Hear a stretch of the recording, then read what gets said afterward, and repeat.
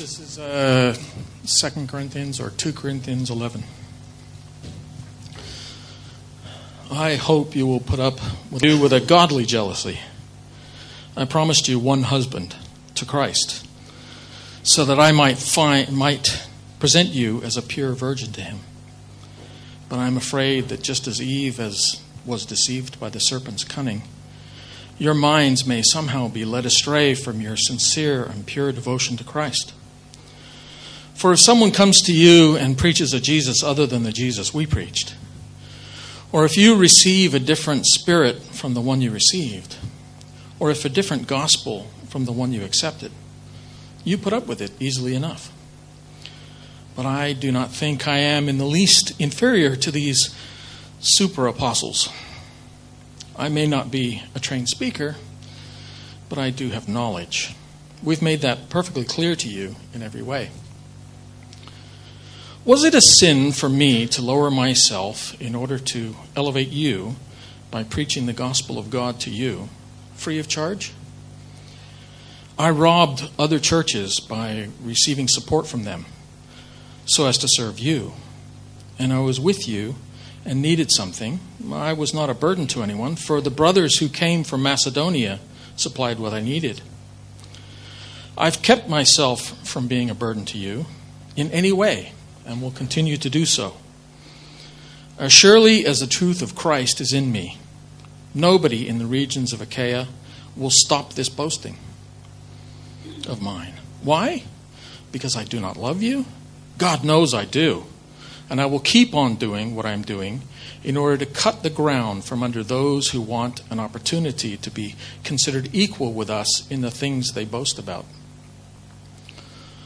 For such men are false apostles, deceitful workmen, masquerading as apostles of Christ. And no wonder, for Satan himself masquerades as an angel of light. It's not surprising then if his servants masquerade as servants of righteousness. Their end will be what their actions deserve. I repeat, let no one take me for a fool. But if you do, then receive me just as you would a fool, so that I may do a little boasting. In this self-confident boasting, I'm not talking as the Lord would, but as a fool. Since many are boasting in the way the world does, I too will boast. You gladly put up with fools because you are so wise. In fact, you even put up with anyone who enslaves you, or exploits you, or takes advantage of you, or pushes himself forward, or slaps you in the face. To my shame, I admit that we were too weak for that. What anyone else dares to boast about, I am speaking as a fool, in more ways than one. I also dare to boast about. Are they Hebrews? So am I. Are they Israelites? So am I. Are they Abraham's descendants? So am I. Are they servants of Christ? I am out of my mind to talk like this. I am more. I have worked much harder, been in prison more frequently, been flogged more severely, and exposed to death again and again. 5 times I received from the Jews the 40 lashes minus 1. 3 times I was beaten with rods. Once I was stoned. 3 times I was shipwrecked. I spent a night and a day in the open sea. I have been constantly on the move. I've been in danger from rivers, in danger from bandits, in danger from my own countrymen, in danger from Gentiles, in danger in the city, in danger in the country, in danger at sea, in danger from the false brothers. I have labored and toiled and have gone without sleep. I've known hunger and thirst and gone without food. I've been cold and naked. Besides everything else, I have faced daily the pressure of my concern for all the churches. Who is weak that I do not feel weak? Who is led into sin and I do not inwardly burn? If I must boast, I will boast of the things that show my weaknesses. The God and Father of the Lord Jesus, who is to be praised forever, knows that I am not lying. In Damascus, the governor under King Aretas had the city of the Damascenes guarded in order to arrest me. But I was lowered in a basket from a window in the wall and slipped through his hands. Well, good morning, everyone. Nice to see you. This is week 11 of our series, as you've already heard, and there are 13 chapters in 2 Corinthians. So at last, after many months of studying this book, the end is coming into view. Dan started last week, when we were in chapter 10, by telling us that he was going to shake things up just a bit. Do you remember? He taught us how to fight. Not with sticks and stones to break our bones, or swords, or shields, but rather with the armour of God. And he told us that that would be the right equipment and motivation for serving. He talked to us about humility and gentleness and servanthood. But now we're in chapter 11, we still have the same underlying problem. The Christians at Corinth really didn't like Paul.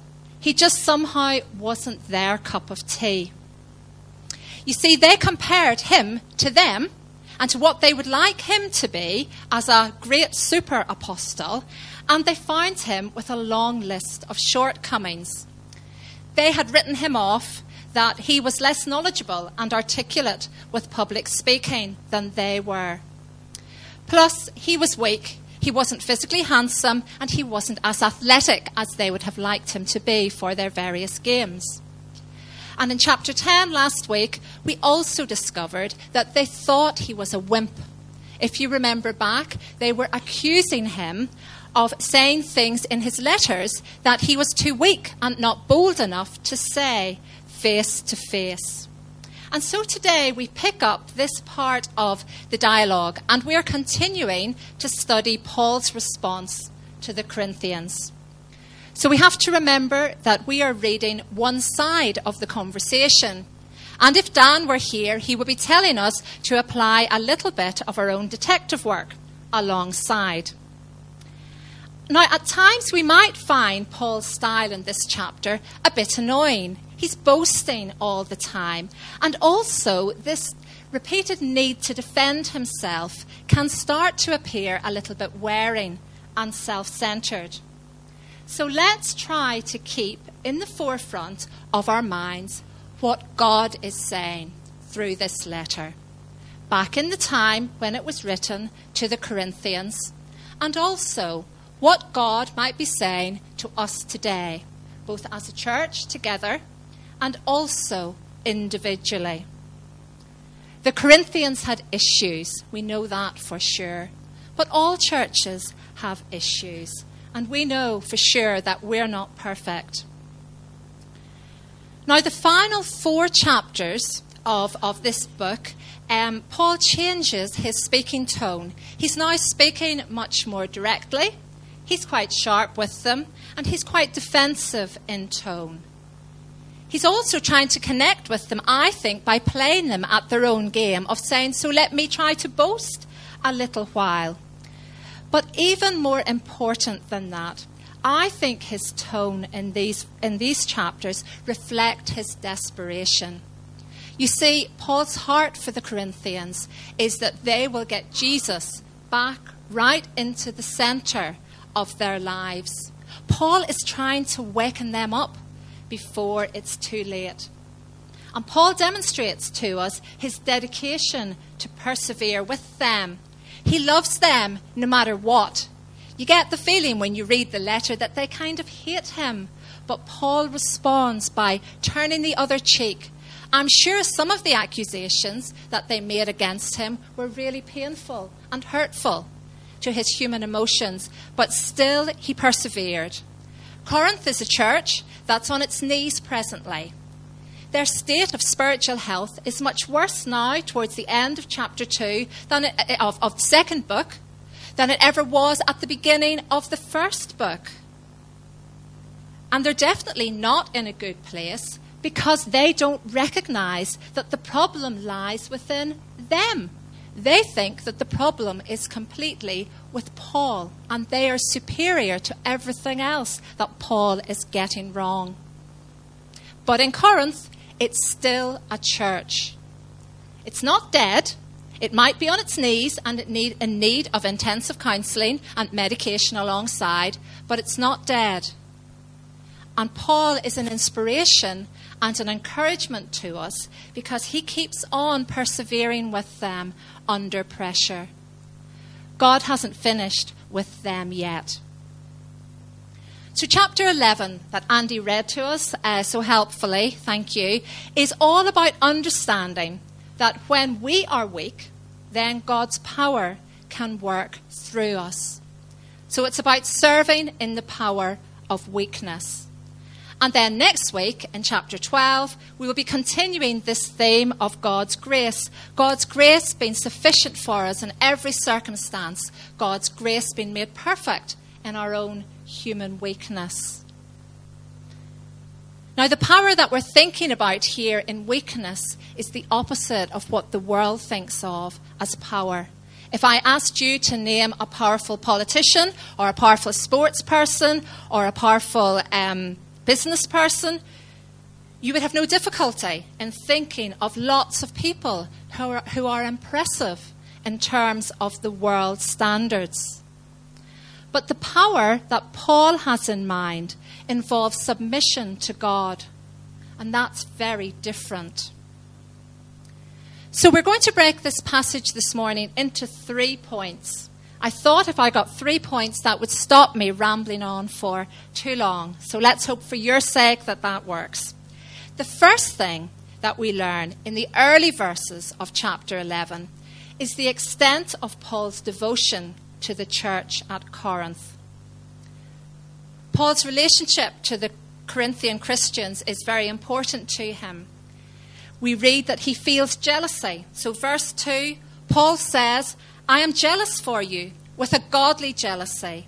I promised you to one husband, to Christ, so that I might present you as a pure virgin to him. So Paul is saying here, I care so much about you. And we get a sense of the extent of his concern and his responsibility. Now, in our English language, we use the word jealousy alongside the word envy. They're like the same thing to us. But here, jealousy is born out of love for another person. And Paul was the founder of this church. It was still a young church. We have to remember that. So Paul was like their spiritual father. And he uses marriage here as a metaphor. Now, in the Old Testament, God also used marriage as a metaphor, and they already were married. So in Jeremiah chapter 2, we read, Jeremiah says, God's message came to me. It went like this: get out in the streets and call to Jerusalem God's message. I remember your youthful loyalty, our love as newlyweds.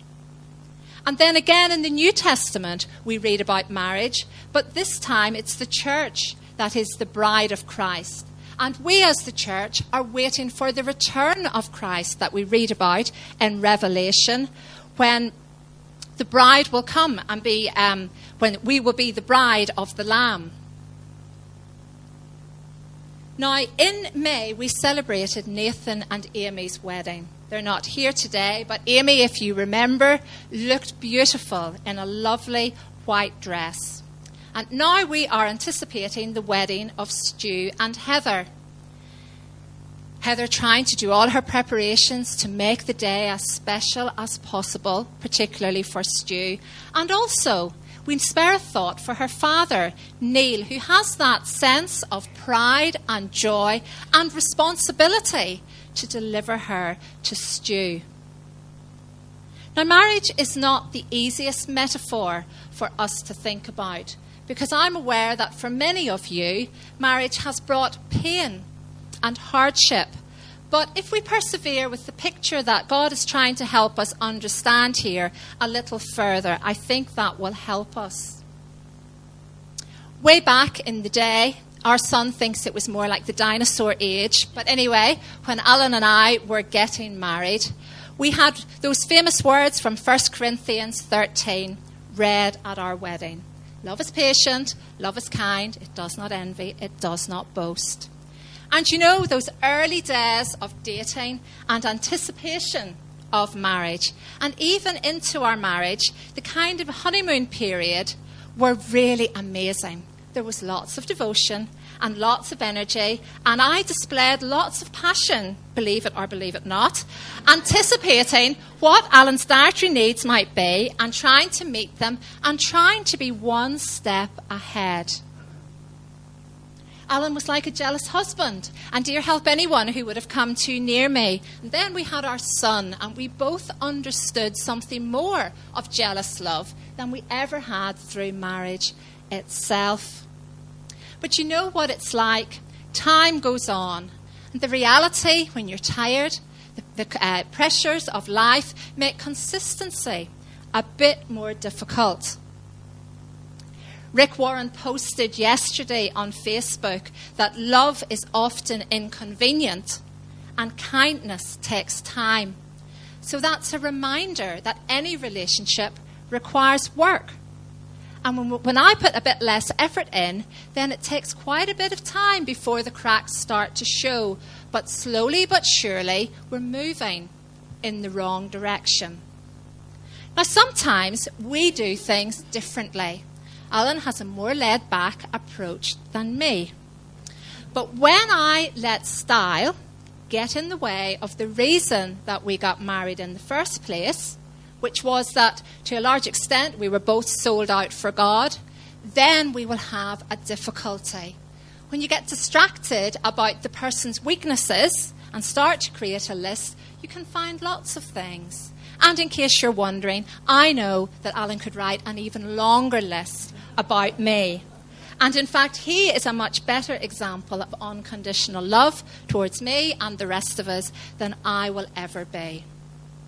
So we're not in need of marriage counselling, just today at least, but if you were going to offer, we'll bear it in mind should we need it in the future, because I wouldn't want to be complacent. But I suppose the question is, do I love Alan more or less now than when we got married? The answer is that, somebody said yes, brilliant, that I probably love him differently. Do you know, there's definitely less fussing over certain things, because that really wastes a lot of time, and I have a busy life. But the depth of the relationship that we enjoy together comes from having shared a part of the road together thus far, with the ups and the downs, the bumps and all, the disappointments. And you know, I think there's something in the illustration of marriage as God intended marriage to work that helps us understand this whole chapter. And particularly when we come into the second half and we're thinking about perseverance under suffering. So, Paul's desire for the church, back to the passage, is that they will be kept pure, they will be free from worldly living, and they will be free from false doctrine. So how could it be that a church would be seduced away from Jesus? Well, verses 3 and verses 4 tell us, "But I am afraid that just as Eve was deceived by the serpent's cunning, your minds may somehow be led astray from your sincere and pure devotion to Christ. For if someone comes to you and preaches Jesus other than the Jesus we preached, or if you received a different spirit from the one you received, or a different gospel from the one you accepted, you put up with it easily enough." So Paul doesn't want these Christians to commit spiritual adultery. He desires that they will be kept pure and free from contamination from worldly living.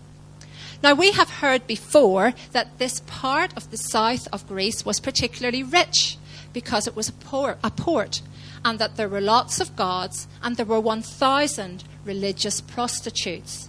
It was a toxic environment. It was a culture where outward appearance was valued greatly. And the Corinthian culture also valued the mind. They stood on the street corners boasting about the level of intellect that they had, about their qualifications, giving a resume of their CVs at every opportunity. They were debating loudly, expressing their opinions. And it was a culture where this sort of boasting was the norm, very different to the one today. And somehow, the Corinthians had lost something of the simplicity of the childlike thought that faith in God requires.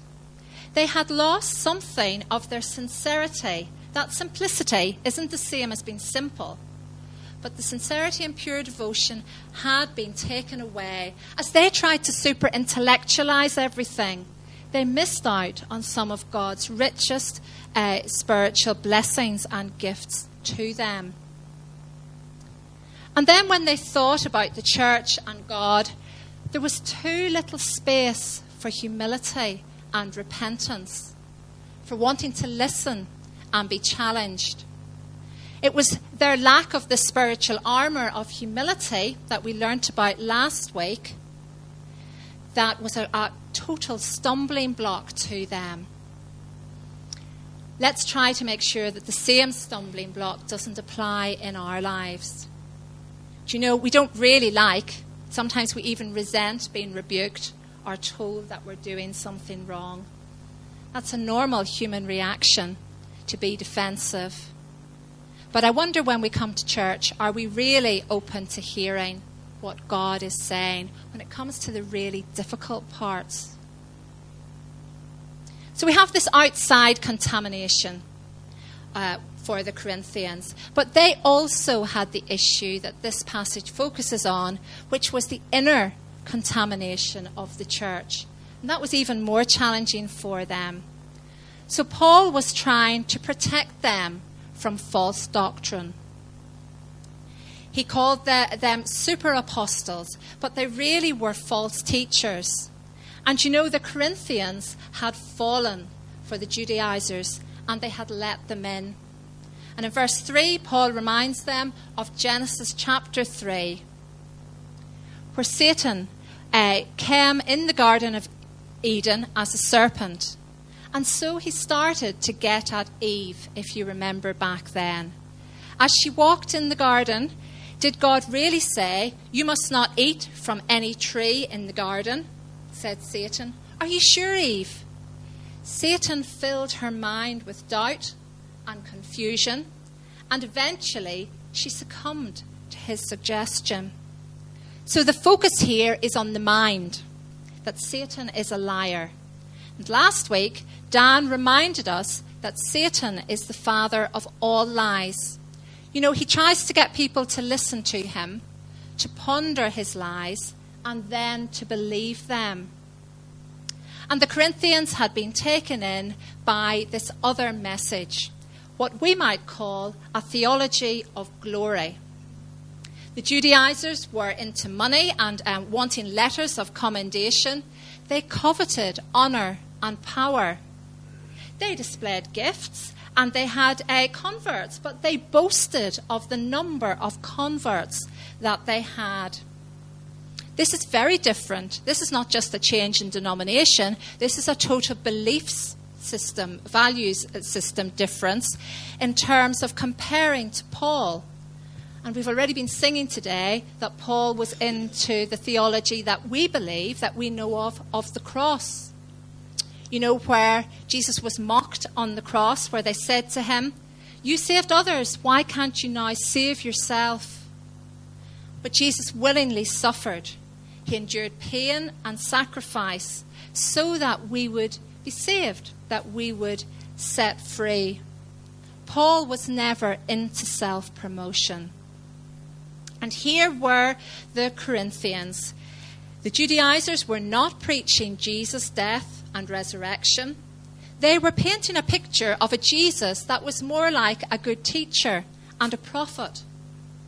But that most important part of where our salvation comes from Jesus' death on the cross, was not a part of their story. But there were the Corinthians. They were coasting along. They weren't fully paying attention. And I don't think that they fully noticed how different this message was in terms of the message, another Jesus and another Spirit. This is dangerous stuff. And so Paul doesn't mince his words with them.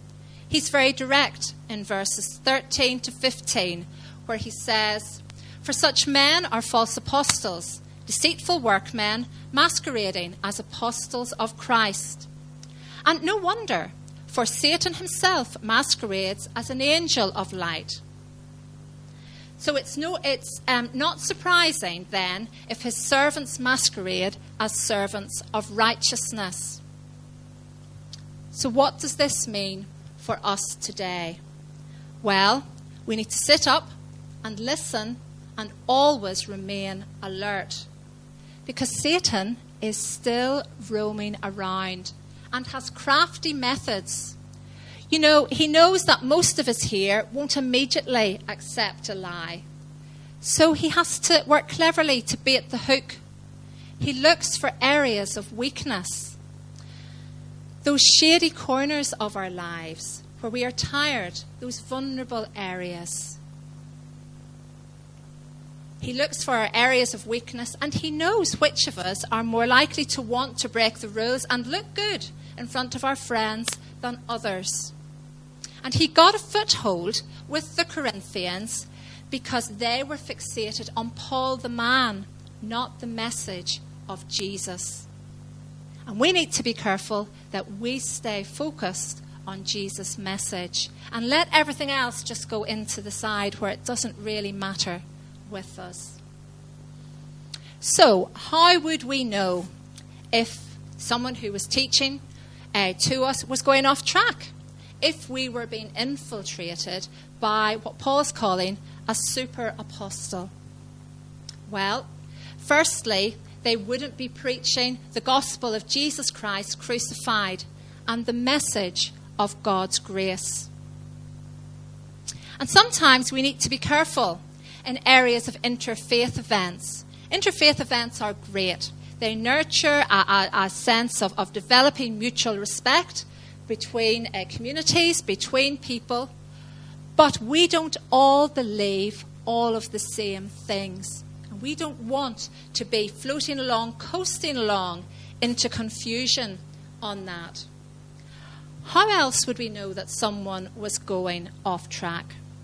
Well, there would be no evidence of reaching out to others and wanting to have a dependency on God to do this. And then finally, there would be no fruit for their labours, for our labours. So new people wouldn't be added to the church. Do you know, we are so blessed in this church that our Pastor Stephen's heart burns for all three of these things that I've just listed. And Dan and Brenda, they both complement that. In fact, for the rest of us that are leaders, we have to try to watch out that these uniquely gifted individuals don't burn out while doing the work of the kingdom. But for all of us, there is a role model of servanthood and humility from the top that Paul would commend, I think, if he were to drop by this place today or any time soon.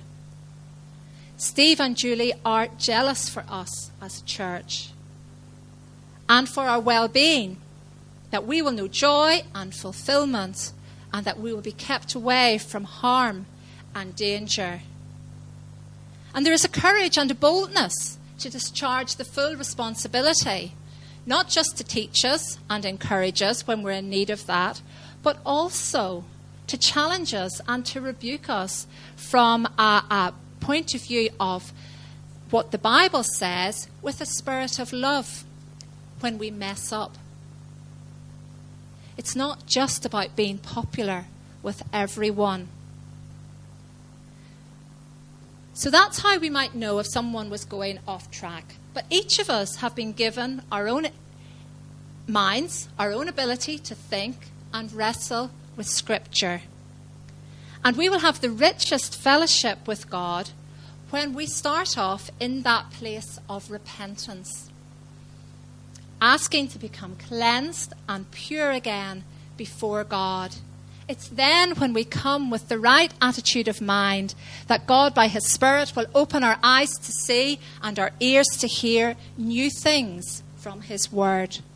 And we have been greatly blessed and encouraged this morning by the power of prayer in various situations. And it was William Cowper who a very long time ago said, "Satan trembles when he sees the weakest saint upon his knees."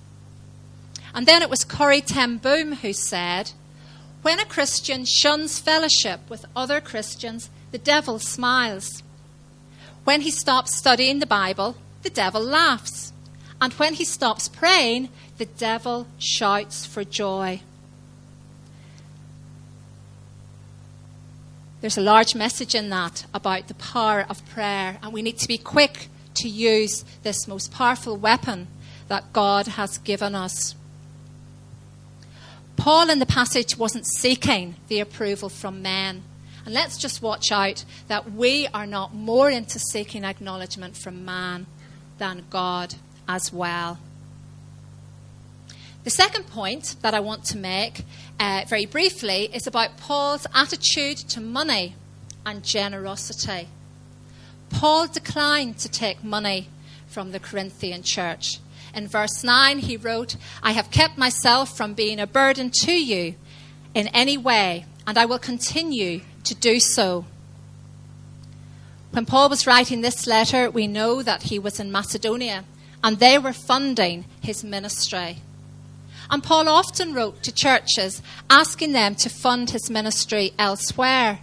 And this is a principle within Alpha, that people that are seeking to find God's salvation that are free shouldn't be asked for money. And it's one that we also try to apply in this church, where we are very clear that the upkeep of our buildings and the bills that have to be paid should come from those of us that belong, that are already part of our community of faith, rather than asking those that come as our guests for money. So the super apostles were criticizing Paul and saying, well, you're not a true apostle, because if you were a true apostle, you would accept the money. But I think because the super apostles were exploiting the people for personal gain, that Paul thought there was too great a risk of any confusion over his motives for taking money, that he completely refused to take money from the Corinthians. You know, in this church, as leaders, we're really aware as well of our need to steward the money that is given, that's your money, wisely. And then the final point, this relates to Paul's commitment to the church. The second half, from verse 16 to verse 33, we had a long list of the traumas that Paul had suffered. He starts off by saying that he's going to boast, he's going to play them at their own game, start talking like a fool. And we then hear that on his CV he has beatings, floggings, imprisonments, shipwreck, hunger, thirst. The list is longer here than we were aware previously from the book of Acts. And some of these were Roman punishments and some were Jewish punishments. You know, Paul has been through it all. The Corinthians were saying he wasn't like a proper apostle. But I think we would all agree today that if God hadn't been in it with him and he hadn't had a clear sense of God's call upon his life, he would have packed up and given up and wouldn't have been able to persevere. The chapter concludes with the verses in 32 and 33 that tell us that Paul had to be secretly smuggled out of the city wall in Damascus in a basket, a bit like a load of dirty washing. And this was the ultimate humiliation for Paul, because in his previous life as Saul, Paul had been one of those authorized high leaders that it had been a great sign of honor to be the first person to enter the city via the city wall. And now he was being smuggled out instead. And yet, out of all of these trials that Paul suffered, the most important verse is actually verse 28. And you could paraphrase that by saying, yes, I have been through many trials, but the greatest trial of all, the heaviest burden, is my concern for the churches. Paul is passionate. He is jealous for the Christians at Corinth. And he burns with a passion that they will become jealous, not for him, but for God. So how does this apply to us today? Well, I don't think any of us are naive enough to think that once we become a Christian, all of our hardships will disappear. Rather, the stories that we have already heard today remind us that the opposite is true. Very often, God has a purpose in getting us to persevere, to remain under the various difficulties that life throws at us. Perseverance is not about passively resigning to life's difficulties. Rather, it's about being bold and showing a courageous approach to the hardships that we suffer. That doesn't make suffering easy. Suffering is painful, particularly at the time. It's hard. There are tears, there are floods of tears, and there are questions. But with God, that sense that he is with us, that peace and his presence is what we need to hold on to. And sometimes we feel that and we sense that more clearly than others. But God is still there. God is still on our side, even though sometimes he's silent. Do you know, we can't solve the mystery of human suffering completely in this life. And sometimes we suffer, or those who we love most suffer, because our bodies are susceptible to aging and disease. Sometimes we suffer because we're foolish and we're disobedient and we make the wrong mistake. And that we make a mistake and that costs us daily. But we also know that suffering is a tool that God uses to build godly character. It's God's way of developing us. And in Romans chapter 5, we know the verses that say, we can rejoice in our sufferings because we know that suffering produces perseverance, perseverance produces character, and character hope.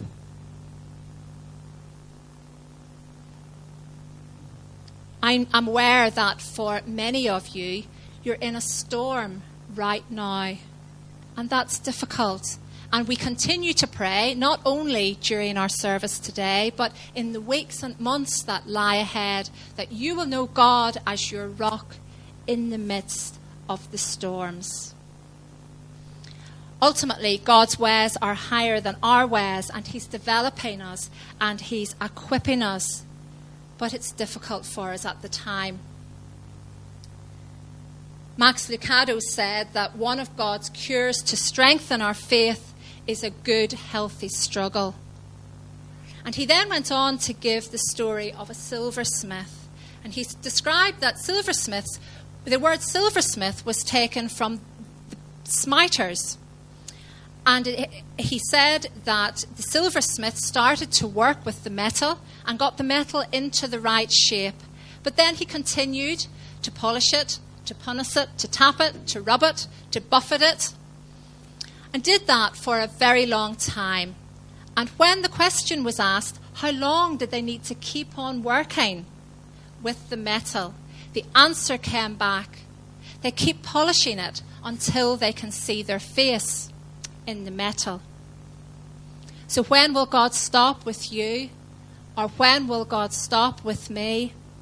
Well, maybe part of our answer is when he sees his reflection in us. Love is patient. Love is kind. It does not envy. It does not boast. And Jesus is all of those things.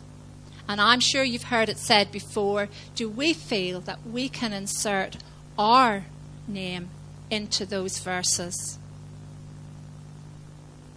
The good news is that God isn't finished with any of us yet. And so we need to finish. Dan would tell us that we needed to come in to land. Just imagine for a minute, as the letter arrived in Corinth and somebody stood up to read it out from Paul, and all of the other apostles and communities sat around. Just imagine what the super apostles must have been thinking when they heard Paul's letter read aloud. This countercultural message was hard for the Corinthians to grasp, and it's hard for us too. But as we grow to understand more of the extent of God's love for us, that is the love that he showed through the manger, through the cross, through his ministry, to the outcast, to the forgotten. We are led to places of humble and sacrificial service that we could never attempt on our own strength, but will be accomplished in the power of God. You know, Paul had a very different CV. And I wonder if critics came along and attacked our character and our faith, what credentials we would offer of life's experience. We are imperfect people in a fallen world, and the evil one sometimes singles us out. In those difficult moments, we have a choice to either complain and potentially get so disillusioned that we're at risk of giving up on God, or to let God mould us and work in us. And God's plan is that we will do this, and that we will do it not on our own, but in community.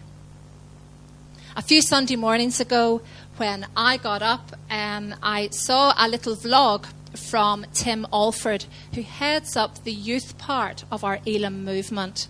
And he was challenging young people early on the Sunday morning as he was driving to church, whether or not they were going to get out of bed and get themselves down to their church. And he said, the church is the bride of Christ. God doesn't have a plan B. So he needs you to form part of the community of faith. So, thank you for being here. Thank you for being a part of us, for encouraging me. Thanks for sharing the journey in these days of waiting and opportunity before the Lord returns and takes our church, us, home as his bride. Let us just reflect on what we have heard, what God is saying to us through this verse. Let us pray.